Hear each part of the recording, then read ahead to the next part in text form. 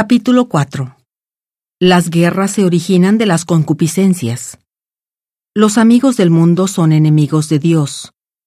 El pecado consiste en no andar en la luz que hemos recibido. ¿De dónde vienen las guerras y los pleitos entre vosotros?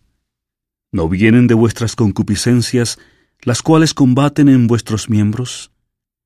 Codiciáis y no tenéis, matáis y ardéis de envidia, y no podéis alcanzar.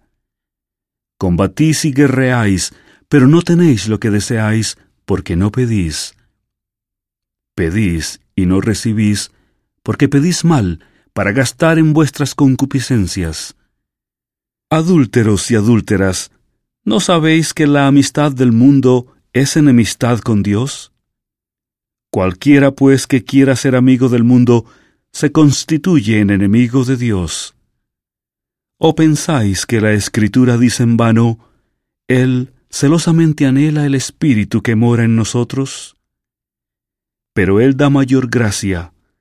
Por eso dice, Dios resiste a los soberbios y da gracia a los humildes. Someteos pues a Dios, resistid al diablo, y huirá de vosotros.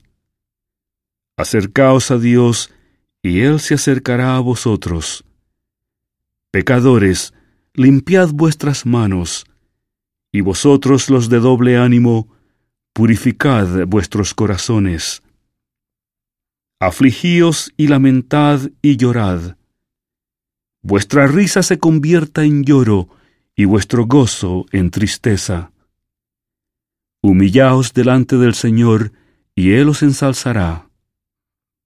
Hermanos, no murmuréis los unos de los otros. El que murmura del hermano y juzga a su hermano, murmura de la ley y juzga a la ley. Pero si tú juzgas a la ley, no eres hacedor de la ley, sino juez. Uno solo es el dador de la ley, que puede salvar y destruir. ¿Quién eres tú para juzgar a otro? Vamos ahora, los que decís, hoy o mañana iremos a tal ciudad, estaremos allá un año, compraremos mercadería y ganaremos. Y ni siquiera sabéis lo que será mañana, porque ¿qué es vuestra vida? Ciertamente es un vapor que aparece por un poco de tiempo y luego se desvanece. En lugar de lo cual deberíais decir, si el Señor quiere, viviremos y haremos esto o aquello. Pero ahora os jactáis en vuestras soberbias. Toda jactancia semejante es mala. El pecado, pues, está en aquel que sabe hacer lo bueno y no lo hace.